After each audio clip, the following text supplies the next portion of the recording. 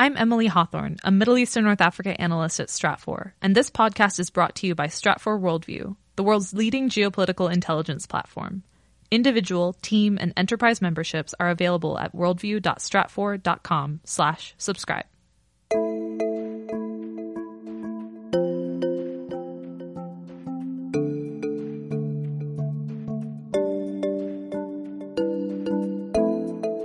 Over half the population is under 30. There's a huge amount of young people in Saudi Arabia that are clamoring for jobs, and the government is scrambling for ways to make sure that they're employed and that they're satisfied and that they're on board with what Mohammed bin Salman is proposing for the kingdom moving forward.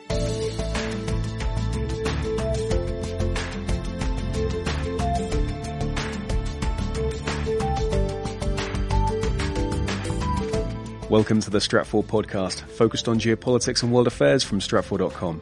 I'm your host, Ben Sheen. From dramatically fluctuating oil prices to pressing demographic realities, Saudi Arabia, like much of the Middle East, is working to imagine a future beyond reliance on oil markets. However, that's easier said than done. In this episode of the Stratfor Podcast, we'll share an excerpt from a recent webcast discussion about Saudi Arabia's ambitious Vision 2030 plan, the motivations for reform, and the challenges ahead. And we'll be talking about that with Vice President of Global Analysis, Reva Goujon, Senior Global Analyst Matthew Bay, and Middle East and North Africa Analyst Emily Hawthorne. Then, in part 2 of the podcast, we sit down with analysts Rees and John Gennace to highlight a few selections from Stratfor's 2018 summer reading list. Thanks for joining us.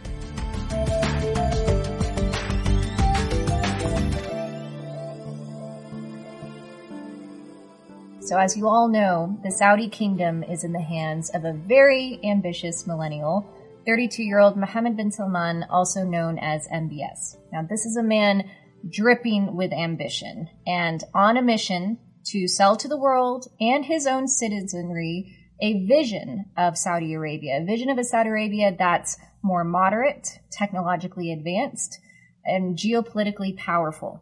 And we see that vision come through in these incredibly ambitious reform plans. Now, will everything go according to plan? Of course not, right? Lofty vision goals come inherently with a lot of constraints, a lot of impediments, and that's really what we're here to talk about. But is MBS a man that you should take seriously and his reform ideas seriously? Absolutely. And so this is what we're going to get into over the next few minutes, beginning with the why now. Why should you take the Saudi reform proposal seriously? And what is the urgency behind those reforms? And so for that, we have to take a look at, of course, the fiscal picture and the pressure just weighing down on Saudi Arabia as the clock is ticking on these reforms. Matthew, how do you see the real urgency driving?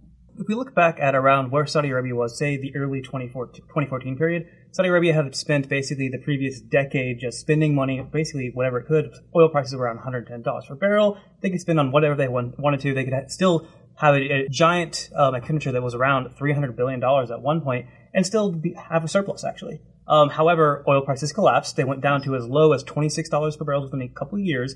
All of a sudden, they had to put into place an austerity program.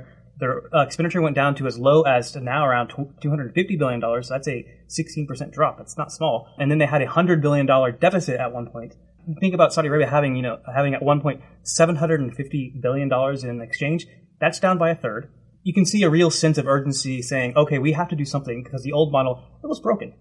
And so when we look at, for example, the reserve picture for Saudi Arabia, and what they have to gauge, just because, of course, they're still very dependent on oil revenues. And so that has to be a driving factor to determine how much cushion do they actually have in their spending and to drive forward these reforms.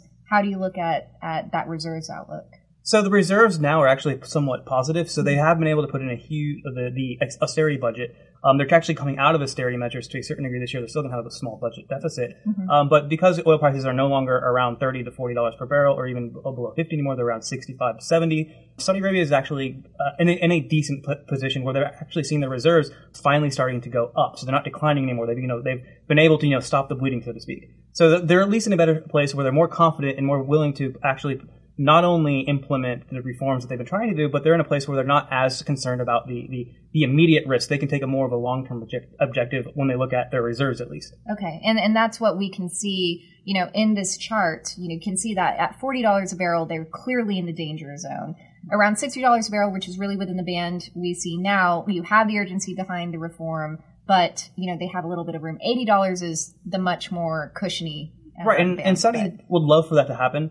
Can they count on it? Well, that's the question. But if it does happen, Saudi Arabia, becomes a question about the sustainability of whatever they're trying to do, because oil prices have been low before. They've gone off on these kind of different reform agendas before, and like the 1990s, they had a very similar one. However, once oil prices started to rise again in the early 2000s, they stopped it. They just weren't willing to put through the political crisis, or the political crunch, or the political consequences face them, actually, in order to move forward. So they rolled back. The question here is, if prices go back, they probably won't go back to where they were. Do they slow down the reforms, and at what amount do they slow them down? But we haven't seen that thus far. And when we look at, Emily, and the demographic picture in Saudi Arabia, that's another huge driver behind. And I think what Matthew brings up, that right now, when we look at the history of Saudi Arabia and what they've done before, they've run after reform drives before. Yeah. But there are different pressures on Saudi Arabia right now that there haven't been in the past. We have, by some counts, over half the population is under 30. And there's a huge amount of young people in Saudi Arabia that are clamoring for jobs and that are looking for new opportunities. They're very connected to social media. They're very connected to technology. And they're looking for ways in which they can work in Saudi Arabia. And the government is scrambling for ways to make sure that they're employed and that they're satisfied and that they're on board with what Mohammed bin Salman is proposing for the kingdom moving forward. That's another driver for how the economy has to structurally change in order to allow for that to happen. And these are all linked. So one of the things to really think about is that in the long term, population is growing. You think about where oil production is right now for Saudi Arabia, it's not really conceivable for them to be able to double oil production to match population growth. So the amount of revenue, even if oil prices go up per person, it's going to go down. And then if you think about also the longer term challenges to the oil market in general, electric vehicles, all of these things, they're coming. And and if you look at Mohammed bin Salman, he's very youthful. These are going to be challenges that if he becomes the king, it's likely he's going to be a king for a very long time. It's going to be his challenges regardless of the short-term oil dynamic. So this longer-term reform, it's a good idea actually to put it under somebody who can take that long view, because it's his long view, it's his life. And this is a key point, because when we look at, for example, the large youth population, half of the population roughly under the age of 25, that can be an asset or a liability. An asset, especially if you're looking at this from the foreign investment perspective of a large consumer class, and a very technologically connected population, but also the potential for liability if you can't get that youth into real jobs and into a more dynamic economy. Same thing that we look at for MBS, right? His youth can be an asset in the sense that, as you said, he has a longer time horizon where he is going to be inheriting this giant inflection point for Saudi Arabia, where it could go one of two very different ways. And so because he has that long-term view, he can also plan early and start now to try to affect that change, as opposed to a leader who's going to be way, way up in their years, right? So liability, of course, if his youth does end up causing more, he's going to make mistakes along the way. Will money be spent in the right places? Is he trying too many things at one time? Absolutely. So let's go into the how. We understand the why of why this is a real reform effort compared to the past. Where do you start? I was going to say we should probably just start by defining, what is Vision 2030 overall. And that is the program that Mohammed bin Salman proposed in April 2016 that entails diversification, escalating non-oil revenue, amplifying and really bringing in Saudis into the job force, and increasing taxes, all sorts of measures. But the oil sector is a huge part of that. So they kind of want the oil sector to be the leading edge in a lot of these charges. So they are trying an actual diversification effort in the oil sector. So they are going into any industry that is, tangential to the oil sector, it touches it in some way. They're trying to basically go into that place first. So we're seeing it in petrochemicals. We're seeing it in oil trading. We're even seeing them now taking Saudi Aramco, who's historically only been looking at downstream opportunities overseas, looking, very closely at upstream opportunities, whether that be in the United States, Russia, et cetera, et cetera. But that's a reflexive of this shift that now they need to squeeze everything that they can get out of Saudi Aramco, because then they can IPO it. And when they IPO it, they can then be able to use that money to funnel into the public investment fund, which then helps them basically funnel money into the rest of the development program, which is the diversification overall. So it's all linked. So let's break that down a little bit more, because this is obviously an issue that a lot of people are watching and waiting for more details. So the idea is, to transfer ownership of Saudi Aramco to Saudi Arabia's sovereign wealth fund, the Public Investment Fund. That would in turn virtually create the largest sovereign wealth fund in the world overnight.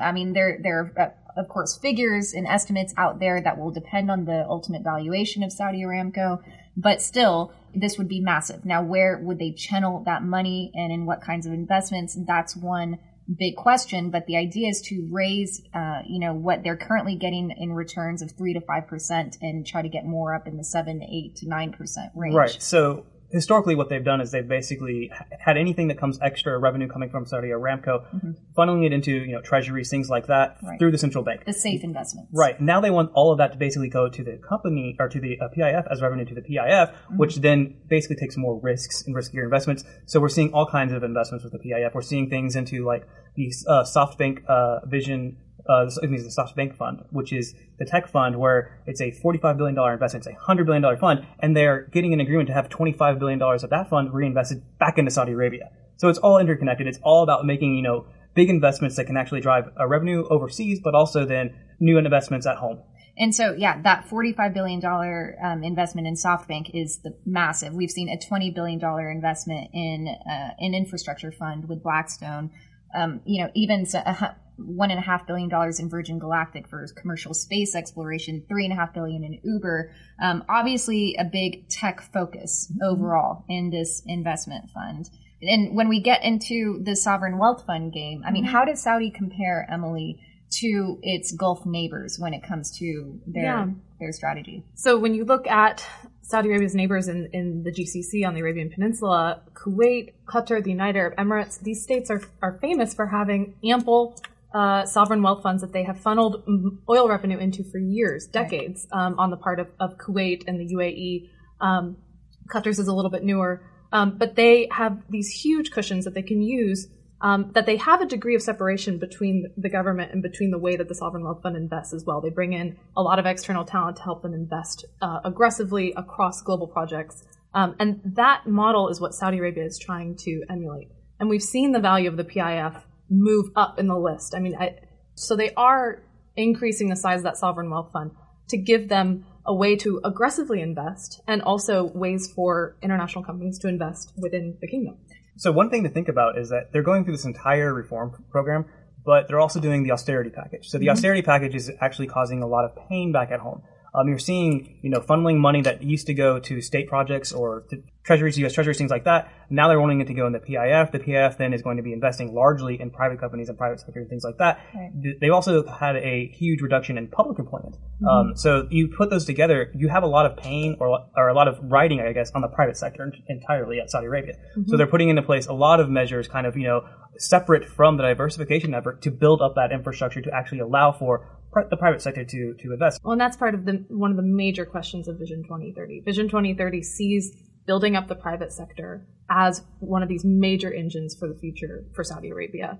But Saudi Arabia is still a very state-led economy. They're trying to use state funds to really engage in public-private partnerships, to engage in privatization projects so that eventually they will take off on their own and that there will be a more healthy and diversified private sector. But we're in this phase right now where they're investing in those projects and we still have to wait to see how they're going to go. Also, we know that typically when you have a state-led economy and one that is historically quite corrupt, the question is how efficient is that kind of a model? Is it something that Saudi Arabia can actually succeed at?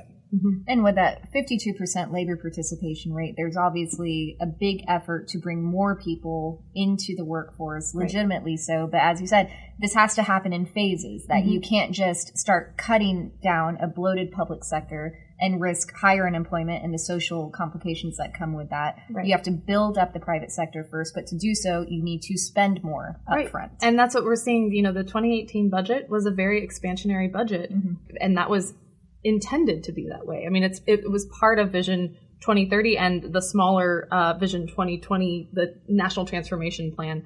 They were going to spend a lot right now so that they can reap later. And part of that was making sure that the state was investing in public-private partnerships so that they will flourish eventually on their own with less state-led support. But right now we're in that phase where we're seeing a lot of heavy spending. And so within the private sector, and of course there was a McKinsey report that really laid out, okay, Saudi, here is your long-term plan of where to invest. And Saudi, did follow a lot of the recommendations. So where are the sectors that we're seeing Saudi Arabia really trying to channel most of that foreign investment for private sector growth? We're seeing a lot into construction, finance, also, as Matthew mentioned, using Aramco, using Saudi's oil wealth and oil assets to really broaden petrochemicals, ways that you can use hydrocarbons wealth in manufacturing. And we're also seeing retail, healthcare, and a lot of these sectors are being reformed in a way that they can employ more Saudis. We've seen that a lot in retail and in healthcare. But a lot of them, something that we've talked about a lot is you're still going to need a lot of foreign involvement in these sectors in order for them to grow to the extent that Saudi Arabia wants them to. So that's a point of tension for Saudi Arabia moving forward, is there are ways that they are actively working to make sure that Saudis have a place in sectors like healthcare, finance. But in order to prepare them and in order to prepare Saudis, they still need foreign talent from across the world. This was an excerpt from our live 1-hour video webcast exploring Saudi Arabia and its Vision 2030 reform plan.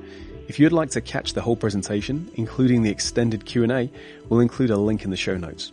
Now, for part 2 of the podcast, we're joined by Rees and John Gennace for a few highlights from Stratfor's 2018 summer reading list.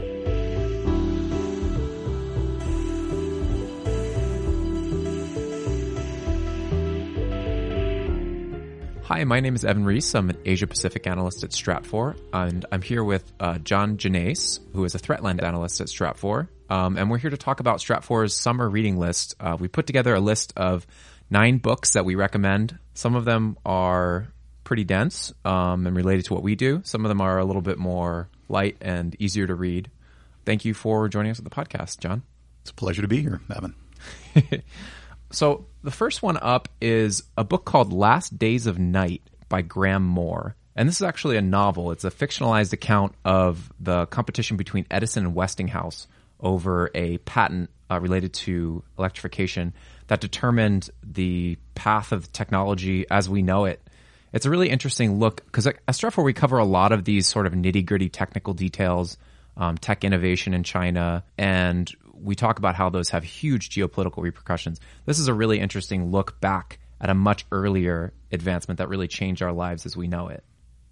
Another one is a book called Bride and Groom, which is also a novel. It's translated from the Russian. It's published by Deep Vellum Publishing. And this is a novel that's about the Russian Republic of Dagestan, which is near Chechnya. And it's interesting because this is a region that we've been tracking at Stratfor as a source of a lot of jihadists fueling Islamic State, and the sort of growing friction in Russia between the regions, between the Christian majority and the Muslim minority.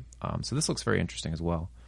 Next on the list, which I thought was really interesting, was the Condoleezza Rice and Amy Ziegert book, Political Risk, How Businesses and Organizations Can Anticipate Global Insecurity. I think what's really striking, one of the most striking things with this book is simply the timing of it. Just by virtue of what is going on in the geopolitical landscape and the way it is really impacting business and industry, the timeliness is really appropriate here. So Rice and Ziegert cover a spectrum of political risks that businesses really need to think about and prepare for. What the book doesn't do is necessarily equip business leaders to implement risk mitigation, if you will, and that's where companies like Stratfor come into play, where we would provide the expertise to perform those types of analysis. But it is definitely worth reading from a political risk standpoint. Yeah, it sounds interesting just in terms of the history of political risk. Another one we have on the list is a book called The Death of Expertise, The Campaign Against Established Knowledge and Why It Matters by Tom Nichols. Now, you actually picked this one, John. What did you find interesting about this, and how do you think this relates to our work at Stratfor? The first thing that attracted me to the book is that Tom Nichols was a professor of mine in undergrad. I had a number of classes with him, which I really, really enjoyed.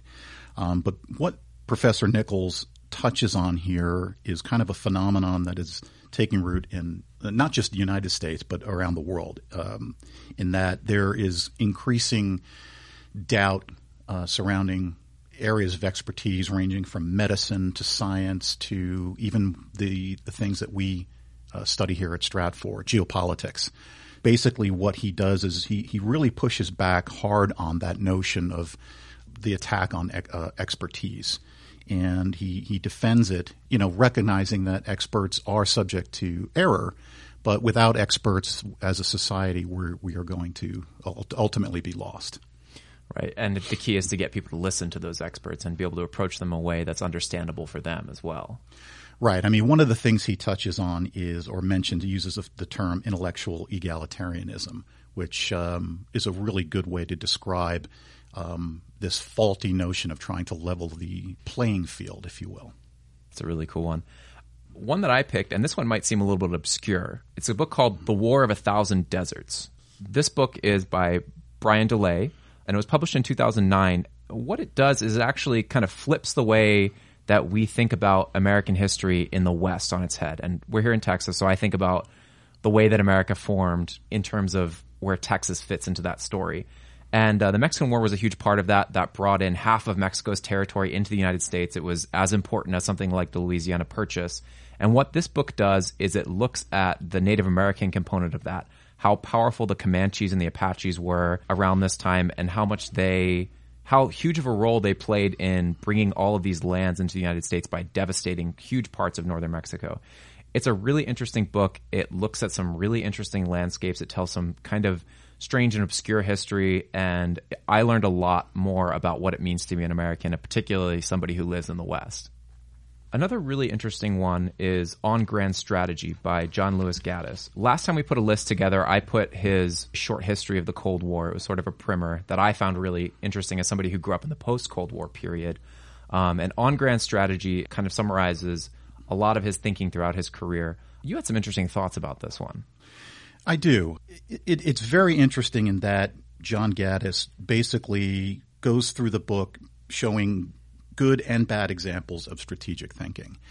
Going back to Thucydides and the Peloponnesian War, through to the King Henry VIII, Queen Mary, Queen Elizabeth, and just showing examples of how strategic thinking was done properly and how, when it wasn't done properly, how it created massive problems, whether it's in kingdoms or on the battlefield.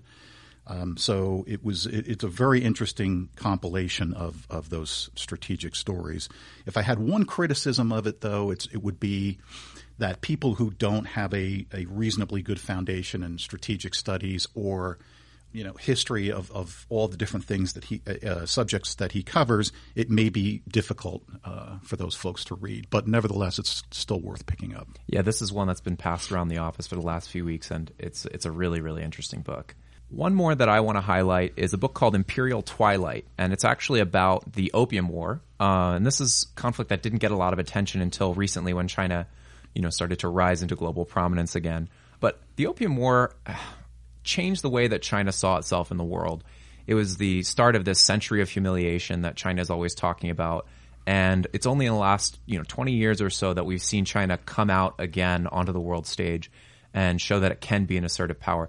And it's interesting, not to draw too much of a parallel, but I mean, the Opium War is essentially a trade war that turned into a shooting war. So it's kind of interesting to look at how these trade wars played out in a very different international environment in the 19th century. This is one I would definitely recommend reading. So those are just a few of the books that we picked for our summer reading list. You can find the full list at Stratfor Worldview. And thank you so much for joining me, John. My pleasure.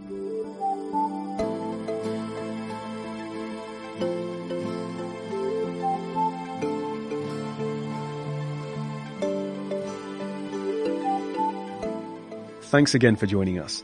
We'll include a link to the full summer reading list available on Stratfor Worldview in the show notes, along with a link to our full video webcast looking at Saudi Arabia's road to Vision 2030.